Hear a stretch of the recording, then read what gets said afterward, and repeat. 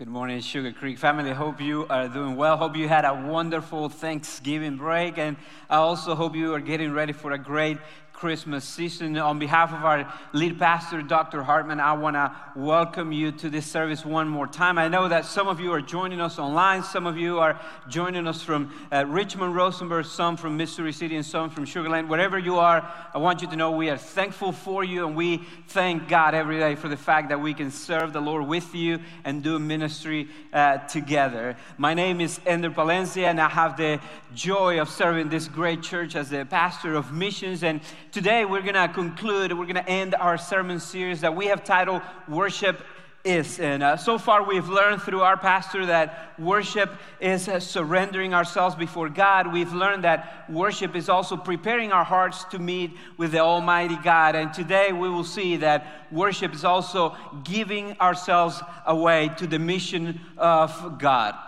As the pastor of missions here at Sugar Creek, I have the blessing of seeing how amazingly this church gives itself away many, many times. How many people give themselves away through prayer. We have a great prayer ministry that is committed to praying and crying out to God so that God continues to move here in our city and in other parts of the world. And they give themselves away for hours to prayer. I also see the generosity of our church and how many people give themselves away by giving so that we can continue to do ministry here in the greater Houston area, but also beyond to the ends of the earth. And I also get to see how many people give themselves away by serving with our local mission partners here in the city, but also by going on short-term mission trips to other countries and to other places so that they can proclaim the good news of Jesus Christ.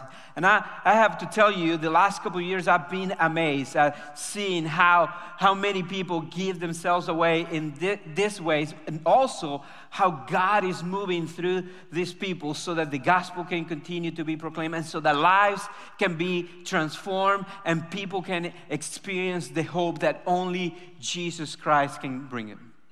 And here's the deal. I believe that God wants to invite you to continue to do that if you're doing that, but also to invite you to join Him if you are not doing any of these things. He wants to invite you to be a part of what He is doing to save and to redeem humanity right here where we live, but also in other countries as well. But for that to happen, for you to be used by God and for you to experience the purpose for which God created you, you have to understand that worship ends in us giving ourselves away to His mission, to what He wants to do for humanity.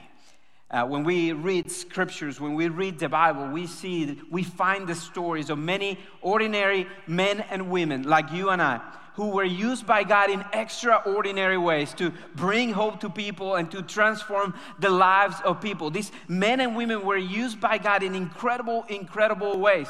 But when you look at their lives, when you see what happened, you understand that something happened in their hearts first that motivated them, that fueled them to give themselves away to God's mission. And it started with them experiencing God in a unique way. And so as a result of them seeing God, their act of worship was giving themselves away. One of those people is a man named Isaiah. Isaiah was a prophet that God used to bring hope to the nation of Judah about 600 years before Jesus came to earth. And it was a critical time for the nation of Judah. Number one, because when God called him that year, their king had died. And so their king had been an okay king, but he had brought some stability to the nation. And so when the king died, they were a little confused and trying to figure out what they were going to do. But also because a few years from the moment when God called Isaiah to bring hope to the nation, the Babylonians were going to come and they were going to take over their land, and they were going to move them as exiles back to Babylon. So it was going to be a very confusing time for this nation. And yet God brought hope to them through this man, through Isaiah. He told them that everything had a purpose, and he told them that it was going to happen, but so that they could go back to God. And not only that, but he pointed them to the ultimate hope that God has for us, actually His Son, Jesus Christ. It's crazy that in the next few weeks, we're going to read some of the most famous passages in scriptures about Christmas, about the birth of Christ. And many of those passages are found in Isaiah. And we're written 600 years before Jesus came. And so you see that God uses Isaiah in a great, great way. But before he was used by God to bring hope to humanity, like God wants to use us, he had to have an encounter with God that ended in him giving himself away as an act of worship. And we have that encounter with God narrated to us in Isaiah chapter 6.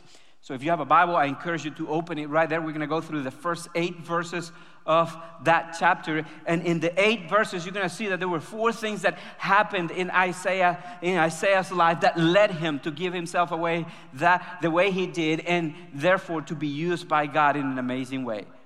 And the first thing that happened is that he had a realization of who God is.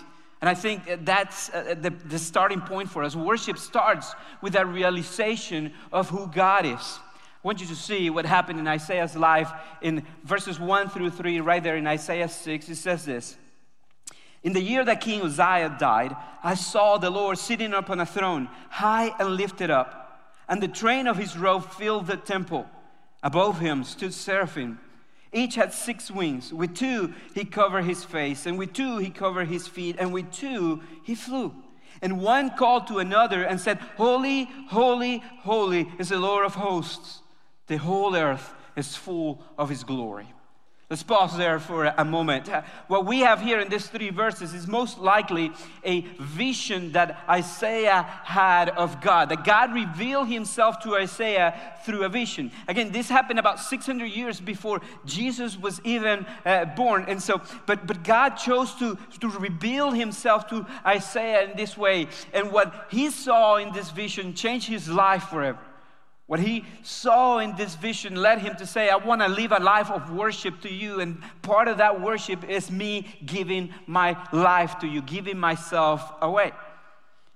And when he saw this vision of God, he saw many, many things about God. But there are at least 3 things that I want to mention to you that he saw for sure when he had this vision.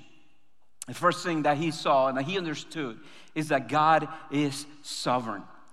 What that means is that God is really in control of the universe, that God really rules the universe, that he created the universe by just speaking, and therefore he can hold it in his hand and he can control what happens. When Isaiah saw God, he understood that he realized that God is truly sovereign. It says that he had this vision of God the year in which King Uzziah died. And again, this brought some instability, some lack of stability to the nation of Judah. And in the future years, in the next few years, it was going to be even worse because Babylon was going to come. Another king was going to come and was going to conquer them and was going to take them out as exiles. So it was going to be a really difficult time. One, because their king had died, and second, because this other king was going to come.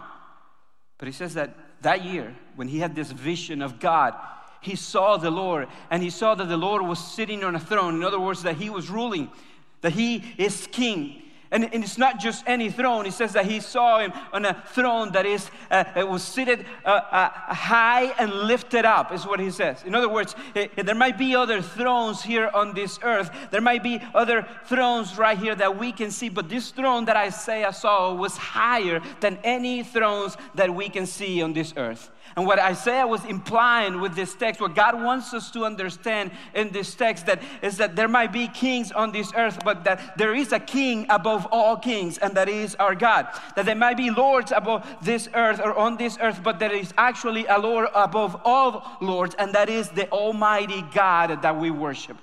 Isaiah saw that God is sovereign, that God rules over the earth, that God is truly in control of the universe. It didn't matter that the king had died or that Babylon was going to come later, that God was still in control. And boy, this is so important for us to understand. Because it is so easy for us to place our hope in our circumstances, to place our hope in our paycheck, to place our hope in a political party, to place our hope in a president, to place our hope in a government, when we have to understand that there is a God that rules over all those things, that there is a King of Kings, that there is a Lord of Lords, and that is the Almighty God that we worship. He sits on the throne and He rules, and that is actually a really good thing for us.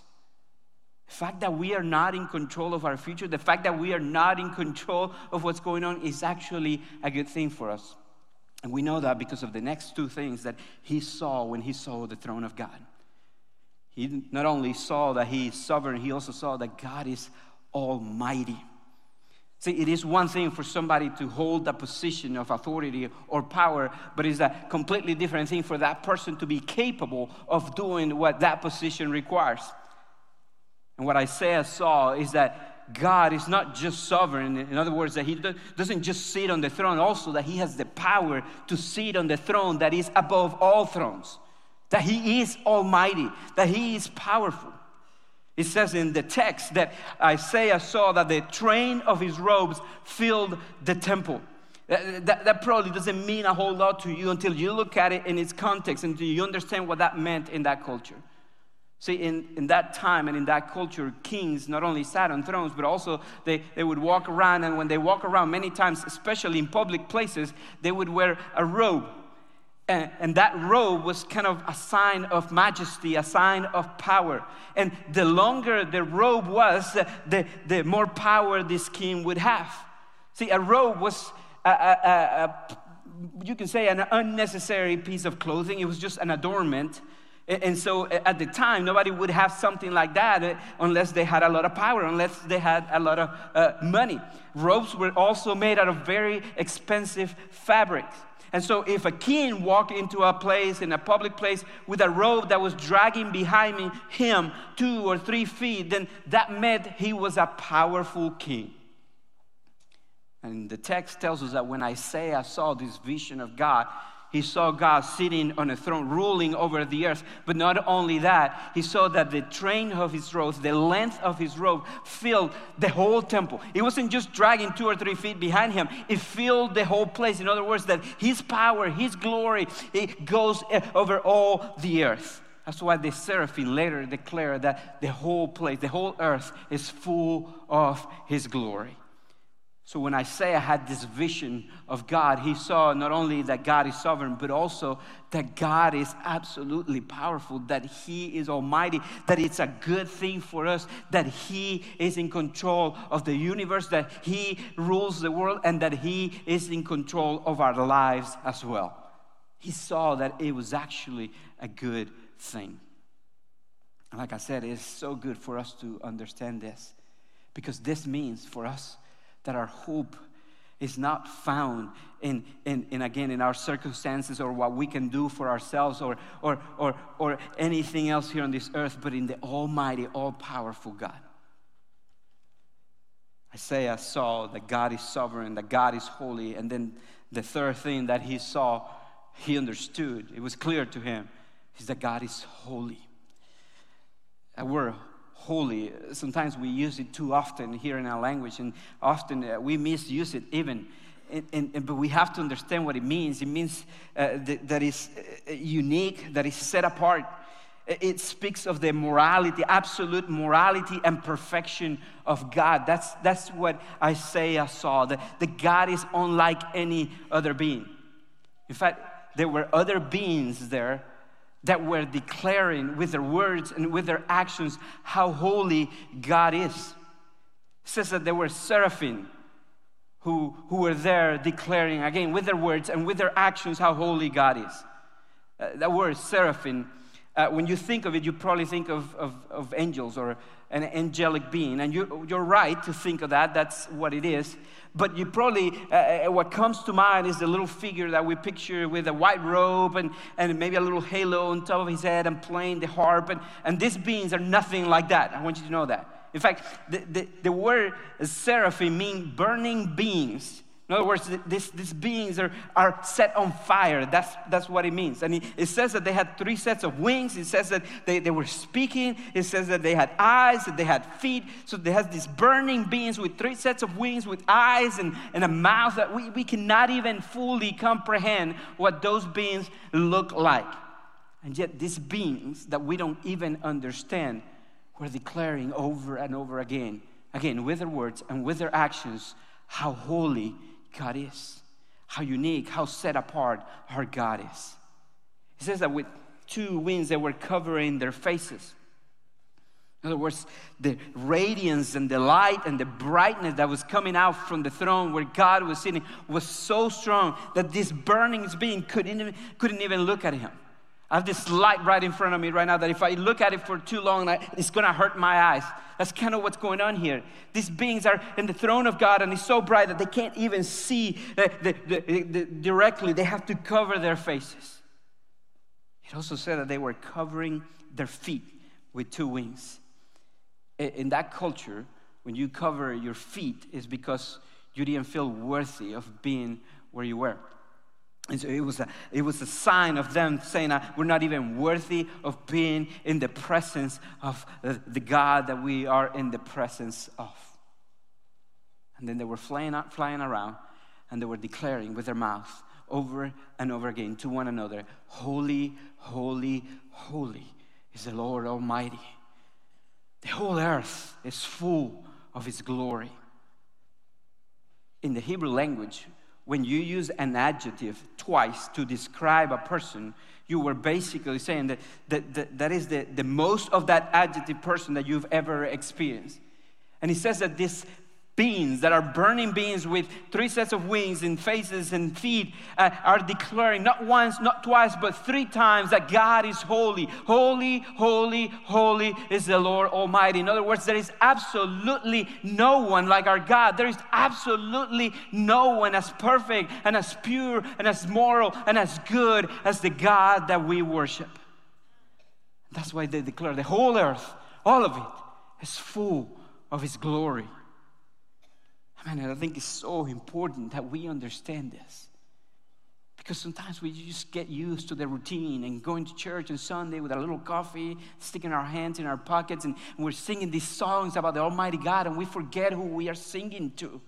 We forget that He is Almighty, that He is sovereign, and that He is absolutely holy, and He deserves our worship. As I do what God called me to do in this church, I have the opportunity to visit different countries, and part of what we've done is try to educate our people in learning, understanding what other people believe, what they worship, and what they do. And so sometimes we would visit a temple at another country. And many times when we go to these temples, we see people saying a little prayer to a little idol, to a little image somewhere, or casting a coin, or saying something and then moving on. In different countries, we've seen this. And when you look at these images, you see that they have eyes. They're made out of wood or clay or something, and they have eyes and they have ears. But the truth of the matter is that they cannot see, they cannot hear. But when you and I worship, when you and I sing to God, when you and I pray to God, we're singing and we're praying and we're crying to a God that can see, that can hear, and that can move in power, because He sits on the throne and He is almighty and He rules the world and moves in His power. We're worshiping to a one true living God. And true worship has to start there. True worship begins with an encounter with God that helps us understand that He is the one true God, and therefore the only one that deserves true worship. That's what happened in Isaiah's heart. He had that encounter with God, and that changed his life forever. And that led him to a second thing that happened in his heart that has to happen in ours. He also had a realization of who he was. I think worship is fueled by our realization of who we are. I want you to see what happened in Isaiah's life after he saw the holiness of God. Verses 4 and 5, it says this: "And the foundation of the threshold shook at the voice of him who called, and the house was filled with smoke. And I said, Woe is me, for I am lost, for I am a man of unclean lips, and I dwell in the midst of a people of unclean lips. For my eyes have seen the King, the Lord of hosts." After Isaiah saw the throne of God, he saw how holy, how mighty, how sovereign he is. Then he looked inward. And the truth is that he didn't like what he saw. He saw perfection. He saw holiness. And then he looked inward and he saw imperfection. He saw that he was broken. It says that the first thing that he could say was, woe is me. In other words, poor me. He said, for I am lost. That phrase can also be translated as, I fall short, or I don't measure up, or I'm not good enough. That's what he said when he said, for I am lost. He saw the holiness of God, the might of God, the sovereignty of God, and then he looked at himself and he said, oh my, I'm not even worthy of being here. I fall short. I am lost. And he said this, he says, I am a man of unclean lips. Again, this probably doesn't mean a whole lot to you, but you have to understand what this meant in that culture so that you understand what's going on here. In the Hebrew culture, there was a connection between the mouth or the lips and the heart. Let me just kind of give you an example of what I mean. In Matthew chapter 12, verse 34, Jesus himself said this, that out of the abundance of the heart speaks the mouth. Jesus said these words. And then later in Matthew chapter 15, verses 17 through 19, he kind of elaborated on that and explained that better.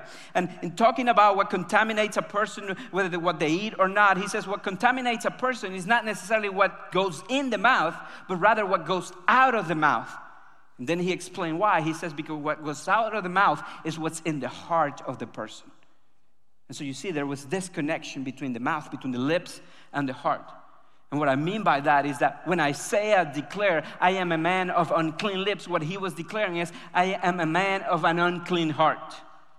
Impure lips equals impure heart. That's what he is declaring. He's recognizing that he is broken. He's recognizing that God is holy and that he is not. That God is perfect and that he was not. He's recognizing that he was not even worthy or able to be in the presence of God in his own efforts. And I want you to see something important. He didn't just see that he was broken. He saw that every one of us are born that way.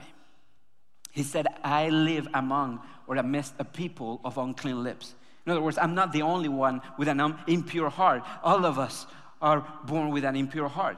That's what Paul confirmed later in Romans chapter 3, verse 23, when he said, for all have sinned, and because of that fall short of the glory of God. Isaiah was seeing something that we find in Scripture from beginning to end, that God is holy, God is perfect, and that we are not. And because we are not and he is, then in our own strength, we cannot be with God. We're not able. We fall short of the glory of God because we are all born sinners. That's what the Bible teaches. Isaiah saw that. Isaiah had an understanding of who he was, of his own brokenness. And that fueled his worship. It was actually a good thing for him because it led him to understand his need for God. It led him to understand that he was not good enough in his own effort, that he depended fully and totally on God. And the same is true for us. True worship requires us to understand our brokenness and our inability to save ourselves. When we understand how holy God is, when we understand how mighty, how powerful, how sovereign he is, and the fact that we are not, the simple fact that we don't measure up, then that draws to him. And that makes us humble to understand that we desperately need him. And this is what happened in Isaiah's life. So I think worship is a result of our understanding of what the gospel is, and then us surrendering ourselves to God. Look at what happened to Isaiah. In verses 6 and 7, it says this.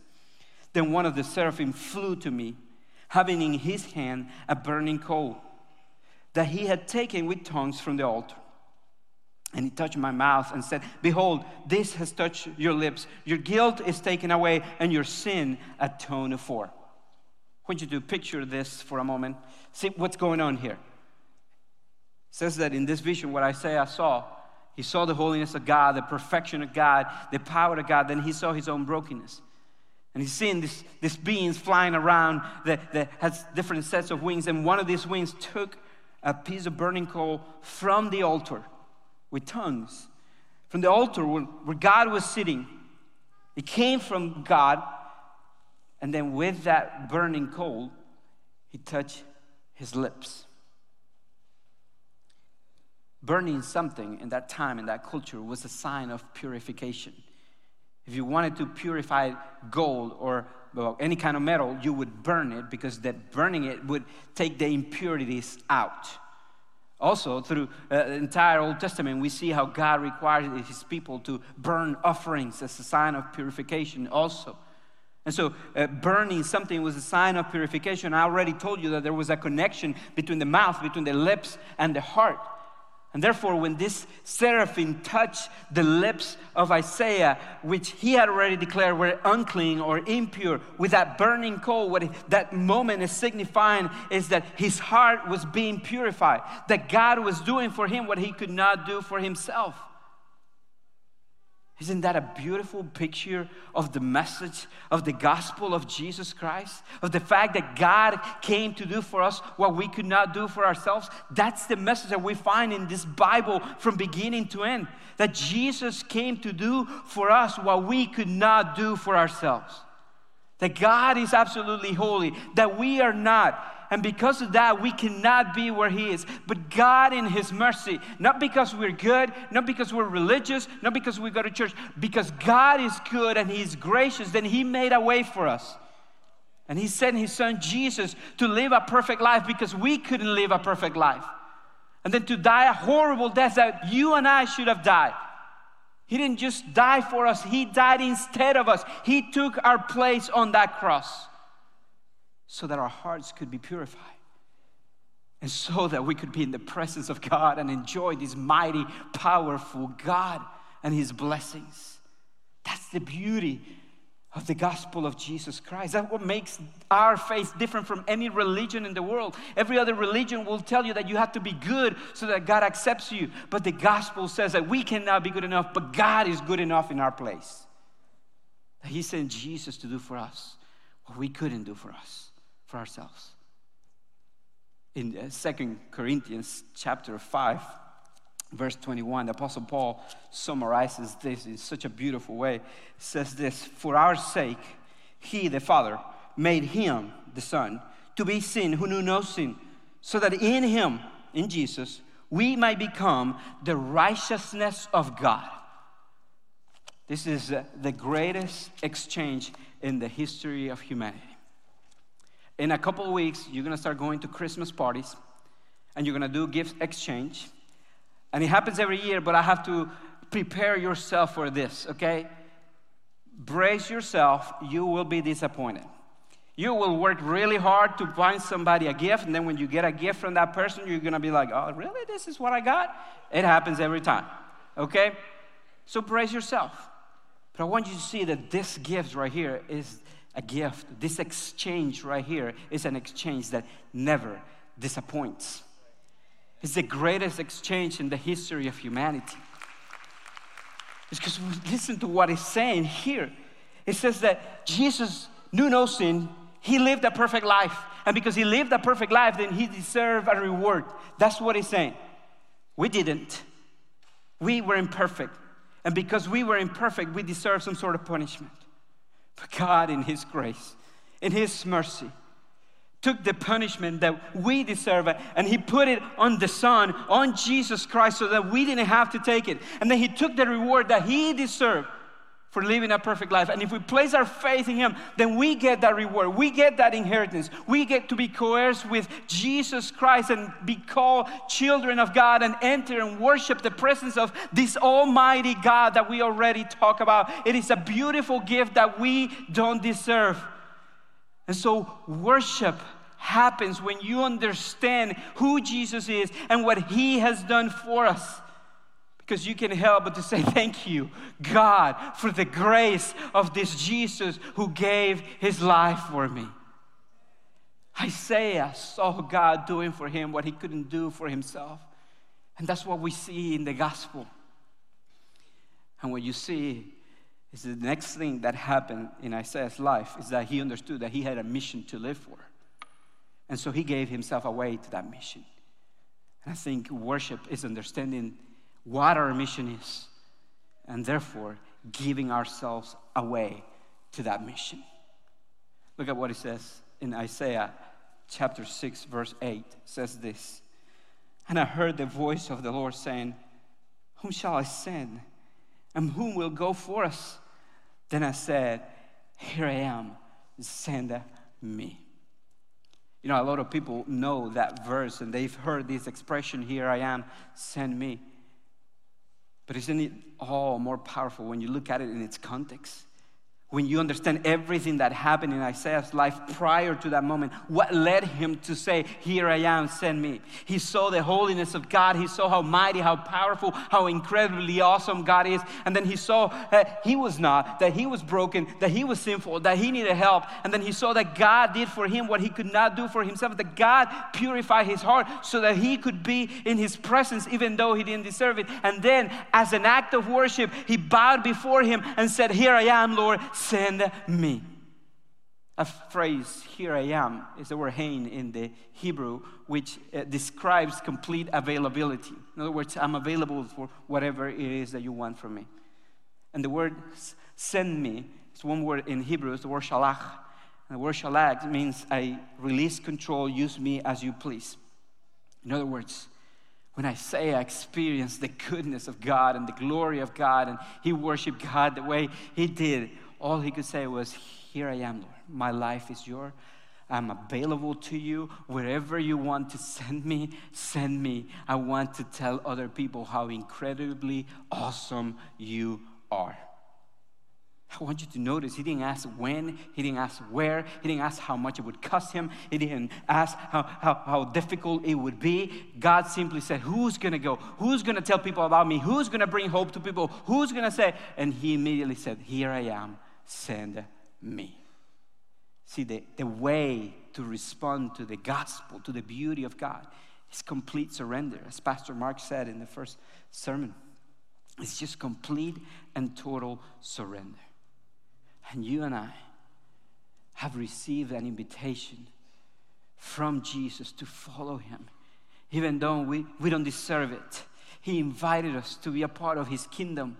But I want you to understand and to know that the invitation to follow Jesus is also an invitation to live for Jesus, to put him and his kingdom as a priority, and to understand that what you have experienced is something that other people need to experience. I'm going to say something you probably are not going to hear from many missions pastors, but I believe it to be true. I've read this in a book a long time ago. Now, it says something like this. It says that the ultimate goal of the church is not missions. He says that missions exist because worship doesn't exist. And what that means is that the whole reason why we go and we tell people about Jesus is because there are people who have not experienced the glory of God like we have, or they don't understand that they're broken like we are, and they don't understand what Jesus has done for them. They have not truly worshiped the one true God, and therefore we have to go in missions. We have to tell them about Jesus so that they can experience God, so they can worship God like you and I have the privilege of doing.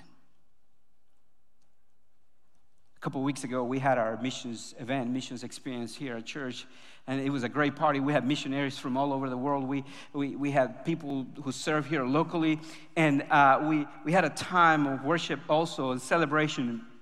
And I told those who came that over the last couple of years, I've had the privilege of walking around some of the darkest places here in our city.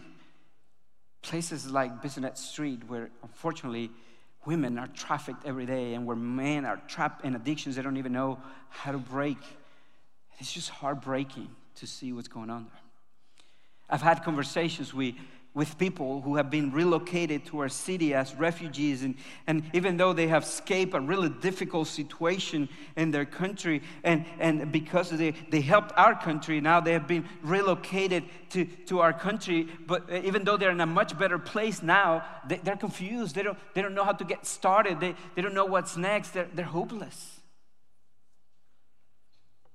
I've seen so many people from different backgrounds coming and going, busy, trying to look for hope. I've been to places like Shibuya in Tokyo, in Japan, where literally thousands and thousands of people cross an intersection every 3 minutes. People going in all sorts of different directions. I've been to Indonesia, where sometimes you have to walk like this because there are bikes and cars and scooters everywhere, just moving around you. And you don't even know how to walk. People going and moving in different directions, desperate for hope. I walked through the poorest slums in South Asia, where we were told, don't look at the ladies sitting in their front porches because they're looking for somebody to do business with them so that they can have something to eat that day. Heartbreaking.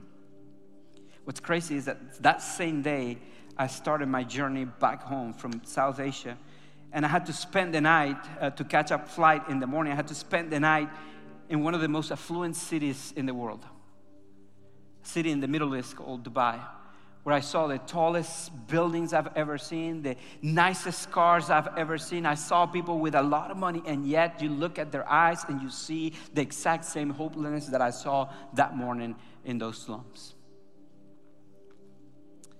I've been in the border between Venezuela and Colombia, where people are just trying to flee a really difficult situation, and they think that if they could just cross over, then all their problems would be solved, and I can tell that they're just hopeless, and they don't know where true hope is found.